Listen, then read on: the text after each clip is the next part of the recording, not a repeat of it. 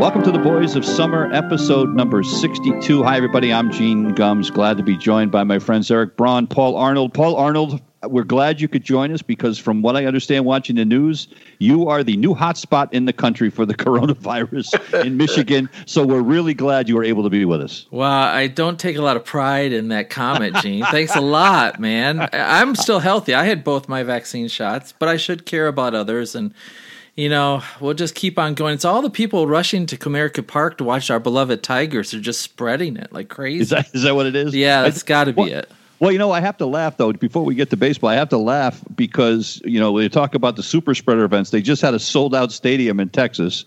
They've got spring breakers all over Florida, and yet most of the cases of the coronavirus are in Michigan, yeah, what New the York, heck? New Jersey. Didn't we suffer enough this winter already? Now we get this? Yeah. Go figure. All right. Lots of stuff going on. And, you know, I don't want to get political with this show, but we have to talk about the decision made by Rob Manfred in Major League Baseball to move the All-Star game in light of the change in the voting laws in the state of Georgia. So let's start out number one. Do you agree with what Major League Baseball has done? I'll take a first stab at it. First of all, I understand why they did it, but I wish they had chosen another way about it because this really affects a lot of the kids and a lot of the little guys who make money, you know, selling hot dogs and everything else. And Georgia was looking forward to it. I wish there was a way they could have protested at the game or some other way. Saying all that, when I looked into it, I wanted to say, is this really making something out of nothing or is this real? And as I looked at it, it sure looked like there was enough smoke there to be fire because they changed enough rules. It really comes off as a sour moment in American history where, okay, you lose an election, so you do anything you can after to try to change it. That being said, I wish that they would have done something different. I think Delta and Coca-Cola did put pressure on MLB, but the union, I think, put the most pressure. How are they going to handle players not showing up to the All-Star game?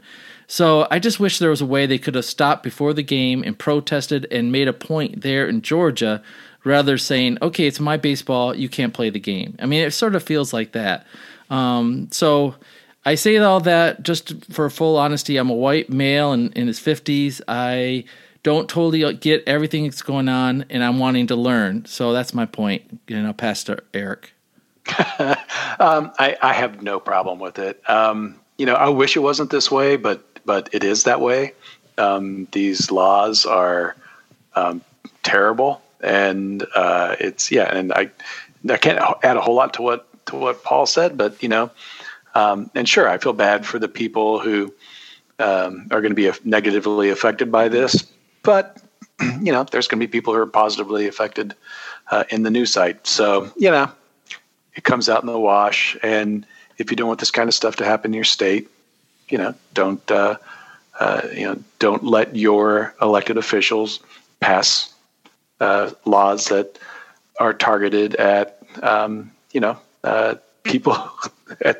At the people who are often targeted in these kind of laws, right? You know, Georgia has a long history of suppressing the vote of African Americans. It's not a surprise that there is a lack of places to vote in parts of the state where there's a lot of minorities living. And so when you have a sport that has a lot of minorities in it who are going to take offense to that, you know, I fully support them saying, no, I'm not going to, you know, honor your state with my presence. You know, I have to admit, my first reaction was I wasn't in favor of doing it. It's not that I'm a fan of the state of Georgia or what the laws that were passed. My concern was the little guy, and I wasn't even thinking about the vendors in the stands. I'm thinking about all the ancillary businesses around the ballpark, you know, the restaurants and et cetera, that are going to lose out on this opportunity, and they're being punished for something that is really out of their control, you know, by and large. So that was rough. But the thing I hadn't thought of, and Paul, you bring up a great point, I hadn't thought of the possibility that you would have players refuse to go to the All-Star game. I never actually even gave that a thought. Was that something that was expressed? Because I never saw that. Yeah, it was on either CBS News Network or on Fox that there was people telling Manfred that they were not going to go to the game if this was going to stand up. So once again, you have players exerting their power in a way. You know, we see it with NBA and we see it in NFL to some degree, and now we're seeing it in baseball more and more. I agree with Eric. I used to live in Georgia. I lived there for 5 years, and there is an underlying sense of, you know, white privilege, and there are little ways that the minorities don't have full chance at things. And if our country stands for anything, it's that everybody gets a vote, right? Everybody should have equal opportunity to vote. And when you start messing with that, then I think you're just begging it to go to the Supreme Court. But there's not time for that to happen. And so MLB did what they had to. I don't hear any of the MLB owners coming out and saying, "Oh, this was horrible. We shouldn't have done this." So are you surprised, Gene, none of the owners have complained? No, not surprised at all, because most of them are cowards, and most of them are loaded, and most of them are in the pockets of a lot of politicians. So they have to be very, very careful, especially in Major League Baseball when there's been talk of, Congress getting involved with antitrust and things like that. They've got to walk a very fine line with this stuff. So, no, I'm not surprised. I do have to say, though, I don't know if you saw this, Mitch McConnell, the weasel from Kentucky. Sorry. How do you feel, Gene? How do you really feel? Did that really come out that way? I'm sorry. I didn't mean that. The distinguished gentleman from Kentucky. You said we weren't going too deep in politics, but here we go, folks. Going pretty good. Deep dive coming up. All right. He said to all these corporations, get out of politics. Stay out of politics, right? But we'll take your money. Right. And my next point was, well, if that's the case, how about if you stop soliciting all these corporations for donations every time you're running for office? They're already involved. So, it was one of the dumbest expressions I've ever heard. All right, moving on. Now, Atlanta loses it. I'm sorry. I just didn't want to. I felt another rant coming on. So they take it out of Atlanta. They're moving it, they decide, to Coors Field in Colorado. Now, on the face of it, I kind of like it. Coors Field hasn't had an All-Star game since, 1998, I believe. Mm-hmm. Really? Yeah, it was like the third or fourth year that Colorado had a team before they had the All-Star game, and they haven't had it since. I remembered it was early, yeah. Yeah, you've got the thin air, and you have the added possible drama of Nolan Arenado, who's now with the Cardinals, coming back to Coors Field for the All-Star game. So on the face of it, I like it. What about you guys? All right. Well, I think it reminds me of the song Rocky Mountain High. And there'll be a lot of happy people there. And the balls will be flying. The baseballs will be flying. And marijuana is legal in Colorado. Yeah, and legal in Michigan. So they might be high. So I like it a lot because the entertainment factor, we need it. Bring on the home run derby. Bring on the exciting game as much as we can get this time of year. So, Eric, I cut you off. What do you say?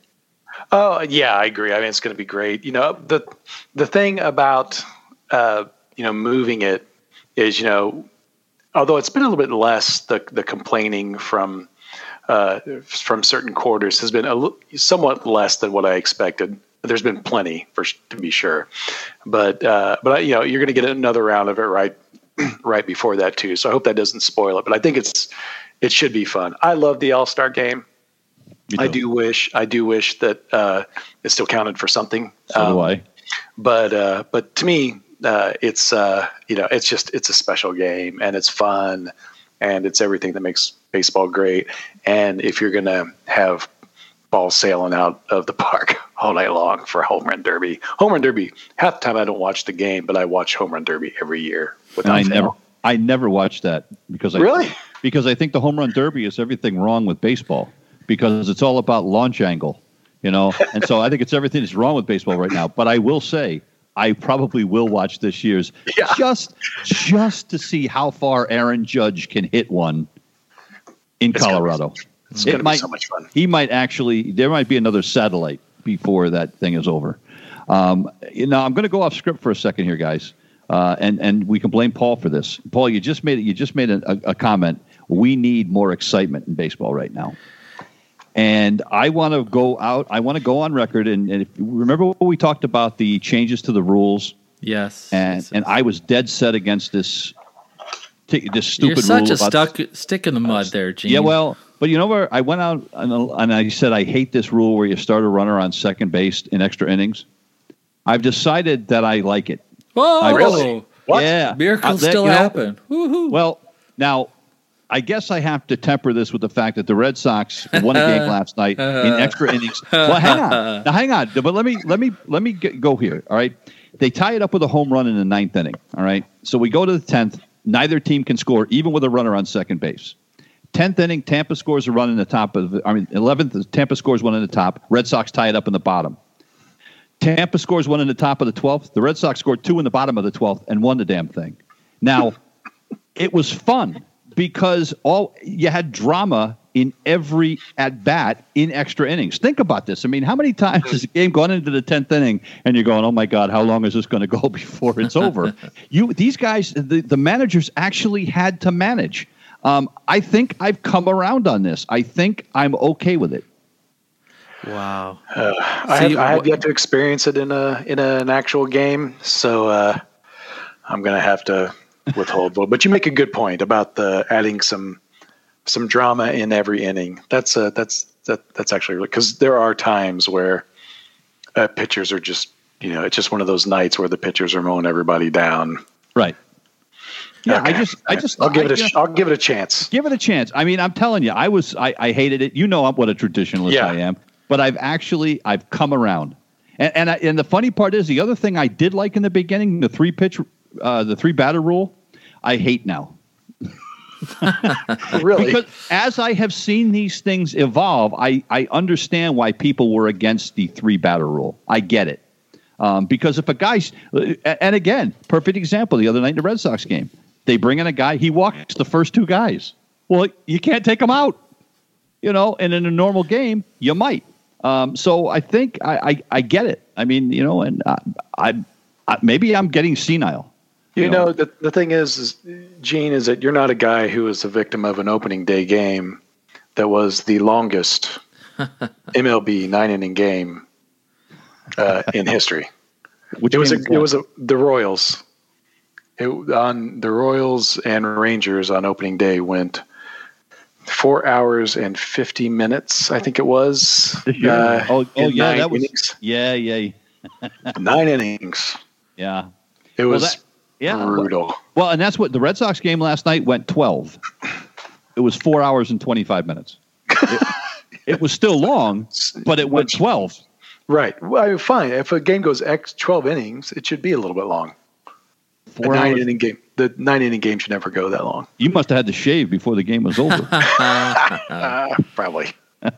All right. So I just wanted to bring that up. That I've come around, and I'm sorry, but I've changed my mind about the runner on second base. I think it actually could be a good thing for the game. I'm glad you've had this breakthrough, Gene. It's healthy, man.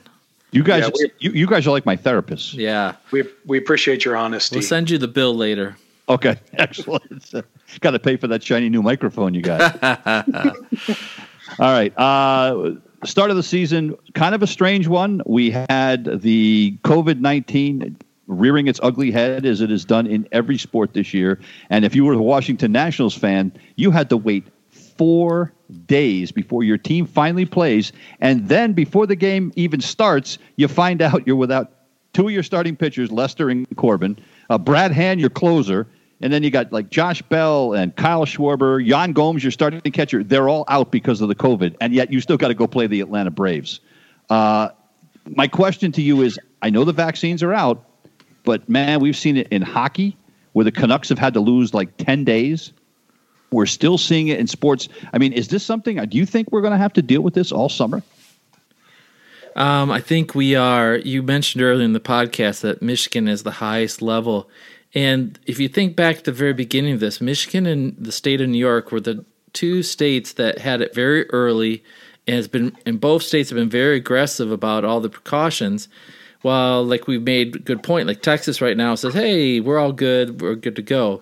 my sinking feeling with this is Michigan's going through the fourth wave, and some of these other states haven't got there yet because Michigan has had more of the variants of the virus here, and I think it's unfortunately another wave is coming to other parts of the country. Now, the magic bullet is the vaccine, and our governor has not gone back to previous precautions because they're full press. Over 100,000, 200,000 people a day are getting the vaccine in Michigan, and they're saying once we get enough vaccines and people get that, then the spread stops.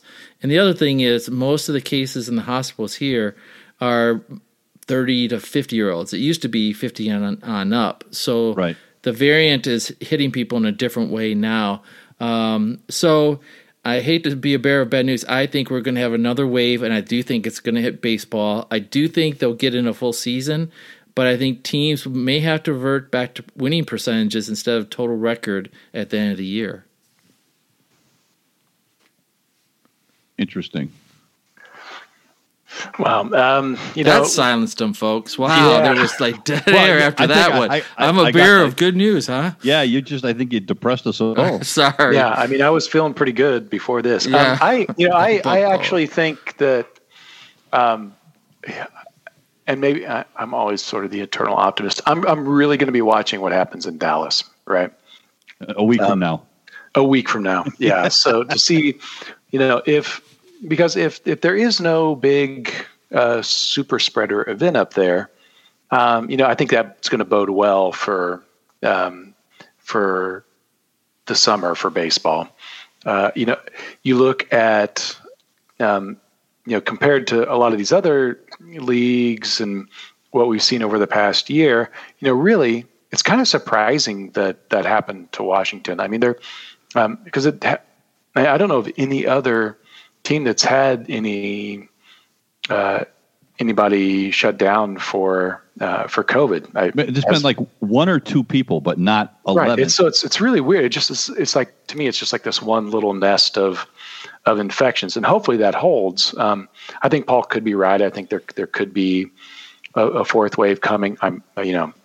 Obviously I'm hopeful that there's not, but yeah, I mean, mostly, like I said, I'm going to be watching Dallas, and if you're going to have a massive public experiment to see, who might be the victims of a terrible transmissible disease, here in Texas, we would always volunteer Dallas. Wow, there goes all our 3 listeners in Dallas. So. And my sister. So sorry, awesome. Sorry, Steph. Well, and in light of that, you still have state governors allowing teams to slowly increase the amount of fans they have at games. It started out where it was like, 10, 15%. Now, a lot of stadiums, I think Atlanta is one of them, where they're going up to 50%. And so are the governors being a little bit premature with this? Should they be waiting longer? Who knows? That's the most terrible thing on all this. We just don't know. We're guessing as we go, doing the best we can, and you can just see the anger building up. So for me, I think we should keep on going. I want to go to a baseball game so bad, and I do think that since I've gotten both my vaccine shots, I've gotten a little careless and a little bit like, I'm good now. There's no way it's going to get me. And even Fauci said that's probably true. So do you guys still think that Fauci's right and we're going to be able to have baseball the whole season and have Thanksgiving like usual? Yeah, I think so. Yeah, I do. And I think what we've come to recognize is that the COVID's never going completely away. But I think what it's going to be like the flu. We're going to have flu and COVID season. I think that's what we're looking at. It may never go completely away, although the more people get vaccinated for it, then it just becomes like a flu. It doesn't become something that can kill you. I get my second shot tomorrow. And I'm like you, Paul. I was just thinking about this, man. I'd love to, get that second shot, and then a week after I've had my second shot, rip the mask off and just walk around and say, "Here I am, boys." But that might get me shot. I don't know if the world's ready for that, Gene. So. Yeah, I got my second shot Sunday, and I signed up for my first real race. It's real, like, go out and run a 10K with my friends for a week from Sunday. So I've definitely, I'm ready to go. Speaking of races, and again, we're gonna skip something I hadn't even talked about. But have you seen the new uniforms that are going on in Major League Baseball? There's like 7 cities that are going to have. They're called City Pride uniforms. Yeah, I saw the Red Sox when I was going to bring it up, man. Yeah, no red. The Red Sox uniforms look like they're the UCLA Bruins. Oh, they're yellow. Ugh. With powder blue. Oh my gosh! And then a powder blue hat.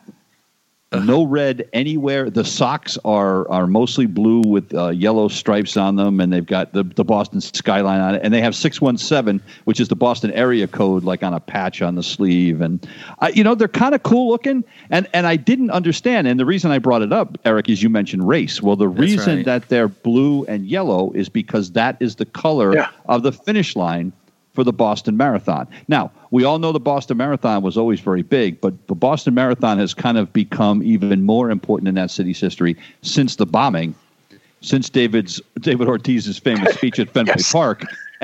So even people that hated them, once they realized what it was all about, suddenly said, "Oh, I get it," and okay, they're not that bad. But I think they're kind of cool looking. Yeah, I like it. As any long distance runner, everybody has a huge goal to get to Boston, right? You didn't say that right, Eric. Eric, say it the right way now. Boston.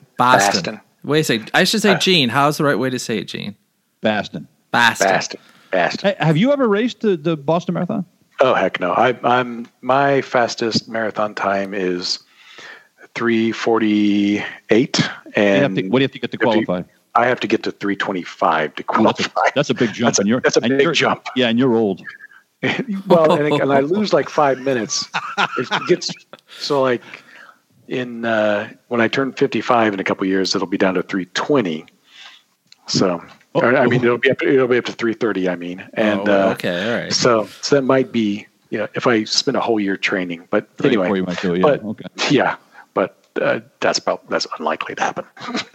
All right. Well, but anyway, I thought they were kind of cool, and I like what Major League Baseball is doing. I think that they're trying to appeal to younger fans, and I think it's something that they have to do. And you know what? They've kind of gone letting guys wearing their own cleats now and designing their own cleats. They're letting the young kids kind of show off some style, and I think that's what this game needs to bring the younger kids in. Wow, I appreciate that, Gene. You're giving up your traditional sense for the health of the game. I appreciate that. I am all about the game.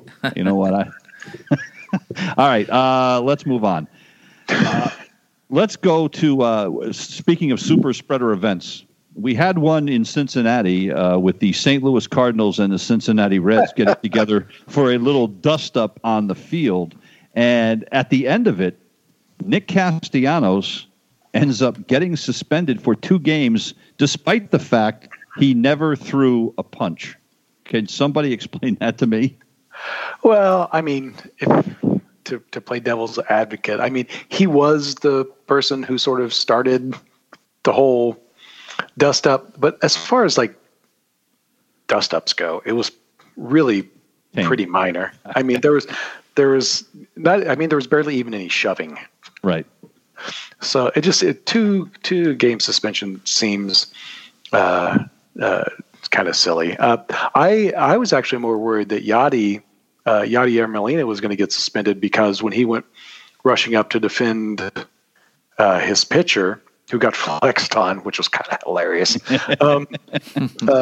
Yadi kind of bumped the umpire from behind. Yeah. And so then I was like, that you never want to see Yadi get suspended. So but I would also like to point out former Royal Mike Moustakas was the great peacemaker in that whole fiasco. The Moose was the peacemaker, and he was. And how about those Cincinnati Reds? After today's game, we're taping this on April the 7th. They are 5-1. They are tearing it up. Their run differential, I was actually just looking at that. They are they have a 30+31 run differential. That is insane for this early in the season. They have scored 57 runs in 6 games. That is crazy. that is a franchise record for the first 6 games of the season. I mean, they are putting up. I mean, Tyler Naquin, for goodness sake, 2 home runs and 7 runs batted in. I don't know what is in the water in Cincinnati, but whatever it is, the Oakland Athletics would like to find it, because they started out 0-6. I mean, look, everybody thought Houston. Well, actually, I picked the Angels, but you guys both thought Houston would win the division. And Houston started out like a house of fire, just destroying Oakland. But man, can you recover from 0-6? Sure, but no. It's going to be tough. It's going to be very, very tough. Yeah, I mean, and speaking of Houston, I mean, they're plus 27 on the run differential and scored 45, so they're tearing it up too. Thanks to Oakland. Yeah, and Oakland is negative 36. Wow. They've scored 17. Yes. So yes, they're off to a tough start. Yeah, no question. Well, speaking of decent starts, Paul, you must be happy. Your Detroit Tigers have started out respectably, a 3-3 start for a very young team. Mm-hmm. The folks in Michigan must be pretty happy with that, aren't they? Well, bad dude is a bad dude, if I can say that way. Boy. That was a bad one. But for a guy who's never played Major League, to hit a grand slam, then a home run, and a walk-off single, and then he hit a triple today, but they didn't win. But we all know the first time pitchers see a guy, they have no book on him, right? Or very little. And the second go-around, they'll probably destroy him. But it's a nice distraction right now in Detroit. And you were talking about the brawls earlier, jumping back to that. It made me wonder, like every time you see a brawl or almost a brawl, all the guys come out of the dugout. Like nobody wants to be left in the dugout. They all come out from the bullpen and everything. And I wonder on the macho scale, how does baseball compare on the macho scale to like football and basketball? I mean, because it's like it's sort of a macho thing, right, for baseball players not to be in the dugout and push around, but they really don't do a lot. Well, I'm going to say this: I have seen a lot of basketball fights. I have seen a lot of football fights. The guys that are fighting in football probably have the intelligence of pocket lint. You are throwing punches at guys that are wearing helmets and tons of padding. So I don't think there's a lot of Albert Einsteins there. In basketball, it's some of the basketball fights are some of the, with the exception of when Kermit Washington got it. Remember that one? Yeah. Rudy Tomjanovich. Yeah, with Rudy Tomjanovich. With the exception of that one, most basketball fights are just like it's like sissies slapping each other. Ooh. I mean, I'm bringing it. Wow. Dang. Baseball fights to me. Hockey, of course, wins the gold medal. Of course. Hockey has the gold medal. I think baseball is the silver medalist when it comes to fighting in professional sports. Because I know what you're saying, Paul, but every now and then one of these things happen, and there are some real punches thrown and some real punches connected with. I mean, a lot of times it's just guys milling around and trying to look tough, but every now and then there's some good ones. So I think baseball is the silver medalist here. Wow, I mean, there are a couple of fights that I remember pretty well from baseball. Yeah. I mean, really, yeah. I obviously the gold standard is Nolan Ryan. Nolan. Right. Yeah. That was right. Anytime we can bring that up, it's a good day. It's a good thing. Right. Yeah. Right. Yes. But the other one, and this is ripped from the headlines recently because Odor got traded to your hated Yankees. Yeah. But Odor, when he punched Joey Bautista in the face, yes, that was.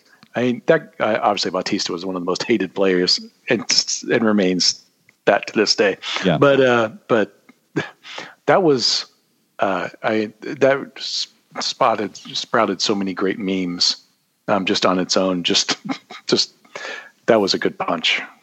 Getting back to the kid Baddoo, the great thing about him, Paul, not only, I mean, is he a rookie, this kid never played above A ball. Right.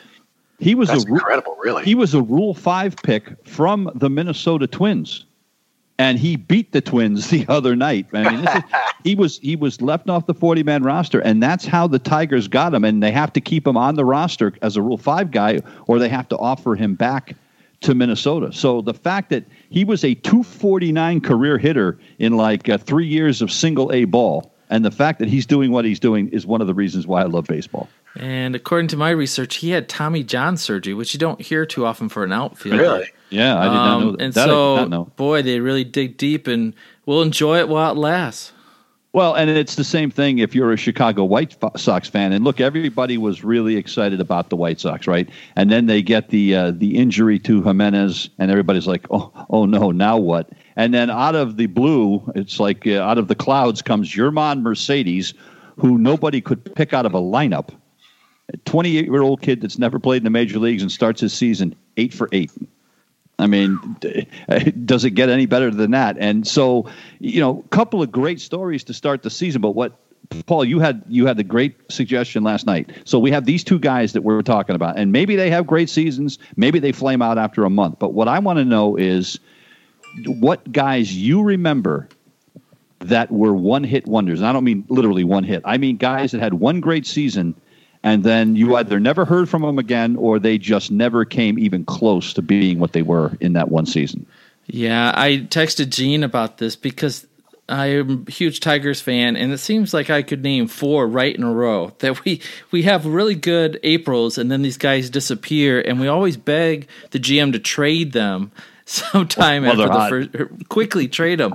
So the ultimate example for a Tigers fan goes way back to 1976. Mark Fidrych from Massachusetts.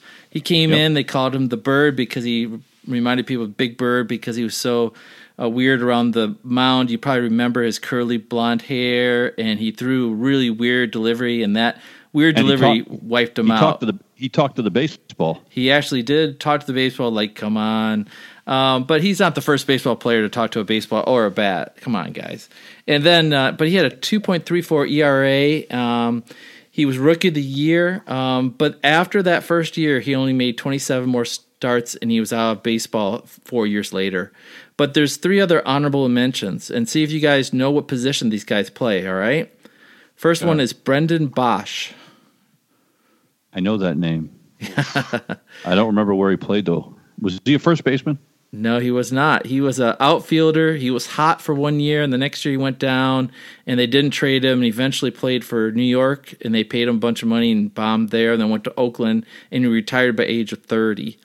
The next guy is Quentin Berry, a really slender, quick guy, right? And he had a great season, and then all disappeared. And our personal favorite, my son and I, is Chris Shelton.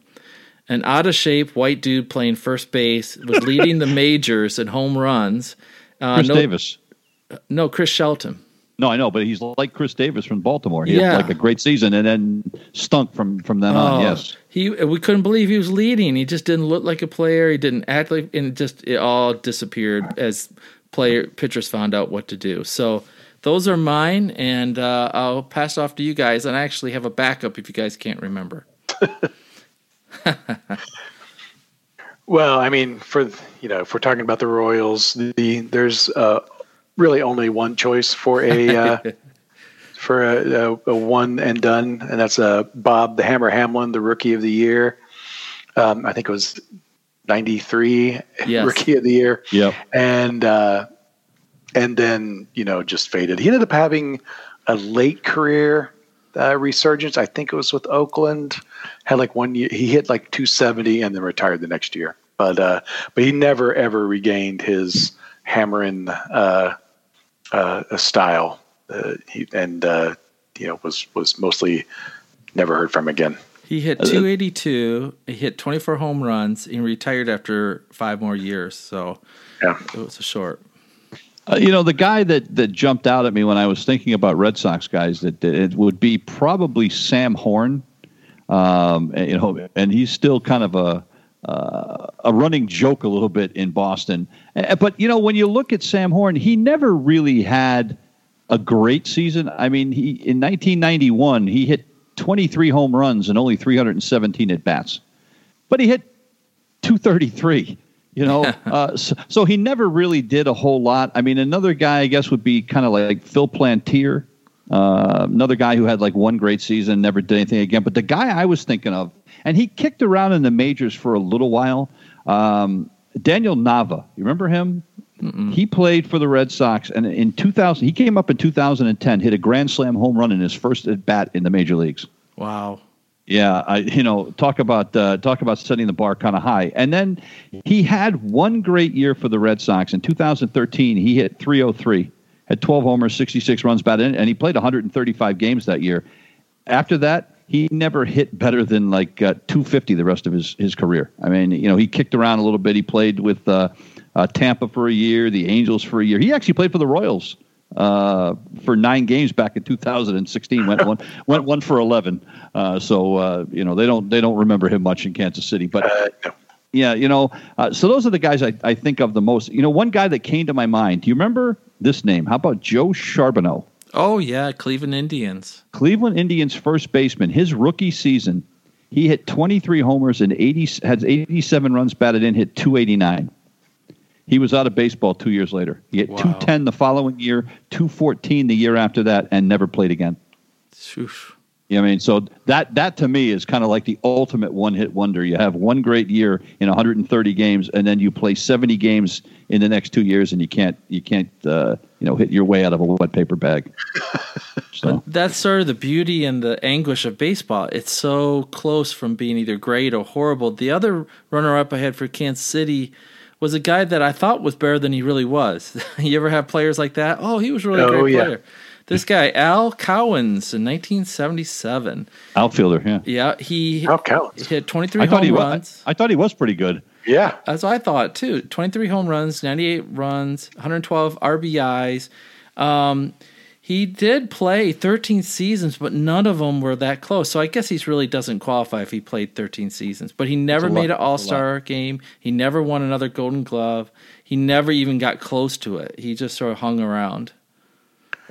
Well, you know what I was just thinking too? Mark Fidrych, you brought him up first. The thing about Fidrych too, he didn't even live a long life. No. He died. Yeah. He was only 54 years old when he died. He was born in Worcester, Massachusetts, and he died just outside of Worcester in 2009 at the age of 54. But what a nice guy, though. Everything about him in and out of baseball was... There was some great stories about it. He ended up being like a farmer. And, after his baseball career, and just was enjoying life kind of on his little farm, and just seemed like enjoyed the time he had in Major League Baseball, but wasn't bitter about the way it ended at all. No, not at all.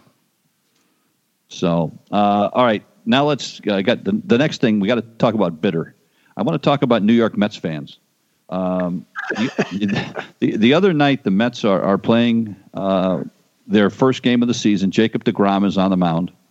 He has breezed through the first 6 innings. He has given up 3 hits. He has struck out like everybody.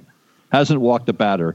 They take him out at the end of the 6th inning. He's thrown 77 pitches. The bullpen proceeds to implode over the next 3 innings. Mets lose the game, and Mets fans are ready to storm Citi Field with pitchforks. I know it's early in the season, and I know a lot of times teams tend to be cautious with their pitchers early in the season. But are we too wrapped up with pitch counts? I mean, I don't understand why you would ever take a pitcher out who's having a good game at 77 pitches. I mean, if you have a hard line, early in the season, to me, if he's cruising along and the effort doesn't seem that bad, I mean, I guess if you look to the next inning and you don't want him to go over 80, then I guess maybe. Well, I just see it's crazy. Here's the thing. Before the game, they asked the manager of the Mets, Luis Rojas, if they had a pitch count in mind for deGrom. He said, yeah, around 100. Yeah. Right. So suddenly he's out after 6 innings and 77 pitches. Right. For me, I would think 90 would be sort of the top end if somebody's having a good game and pitching well. Right. That should be 90 early in the season or forever? Early in the season. In the season. Yeah, okay. Early in the season. If you're concerned about that, right? It would seem like even 90 would be the where you would probably land, right? So if I was a Mets fan, I would be going crazy too. I don't blame this for that making them crazy. It would also make me crazy. Well, I've actually been surprised. They've been letting pitchers go deeper than I kind of expected in a lot of, at least mostly I've watched Royals and Cardinals games this year because my wife, the Cardinals fan. And they've actually been letting pitchers go pretty deep this year. They all should have pretty rested arms, really, right? So, I'm really surprised they would pull him that early, especially with bullpen woes. I seem to remember managers once in a while saying our bullpen needs some work, and I'm thinking, wait a second. If you got a great pitcher, let them pitch. You're there to win the game. You're not there to make sure your bullpen gets some work. And I do think early in the season that the starters tend to be more tuned in than the bullpen. It just takes time for the bullpen to know the roles and to understand that and to get ready. I think that takes longer. So I don't understand this reasoning at all unless there's some tip-off that the pitching coach saw in his delivery or the catcher. And you know that happens once in a while where a catcher will sign over to the bullpen and say, but this is way too early for that to happen. Well, the thing was, too, is after the game, Rojas said that, with just conversations we had with him between innings led us to believe we should take him out. At the end of the game, the reporters asked DeGrom, and DeGrom said, well, it was their decision. It's a long season. And he just kind of let it go. And here's the thing with DeGrom. He has – remember the year he won the Cy Young, and I think he had a 10-9 record? Because this was 3 years ago? He won it with a 10-9 record because the bullpen was blowing damn near every game that he left with a lead. And so here we go again. If I'm Jacob DeGrom, I'll tell you what, my contract's up and they want to sign me to an extension. I think I would have to really think twice. Based on no, the you wouldn't have to that I've think had twice. with them. You'd be gone. You're right. I would be. You're right. It just seems strange to me, and I know pitch. We get wrapped up in pitch counts, and I think pitch counts. I think we shouldn't be looking at pitch counts. We should be looking at how is he throwing the ball? Right. That's to me. But that's again, you say, well, okay, Grandpa, get off my lawn. But that's just kind of the way I look at it. Well, don't you think a good manager covers for his players? I think the manager says, you know what, it was my decision to pull him out. He was thinking, I take all the blame for it. Don't let the player dangle out there and have to give an excuse. The manager got to take it.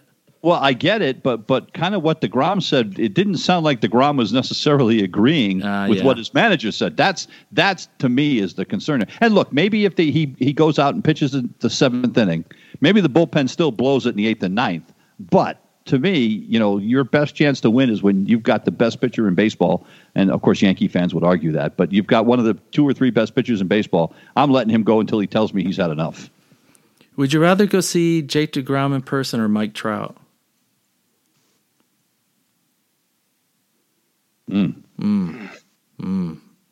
I think Jacob DeGrom.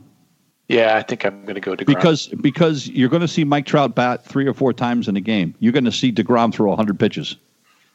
And he can impact the game more than Mike Trout can. Mike Trout's a great player. He may be the best player in baseball, but I think the impact on one single game, starting pitcher has more impact than any position player more often than not. Mm-hmm, definitely. Right. You might just happen to show up on a night where Trout, goes 0 for 4. Yeah, right. So. It strikes out 3 times because it happens. Yeah, sure. So where's the best place to watch a pitcher pitch in a baseball field? I would say maybe center field is a good place, or right behind home plate, or right by home plate, huh?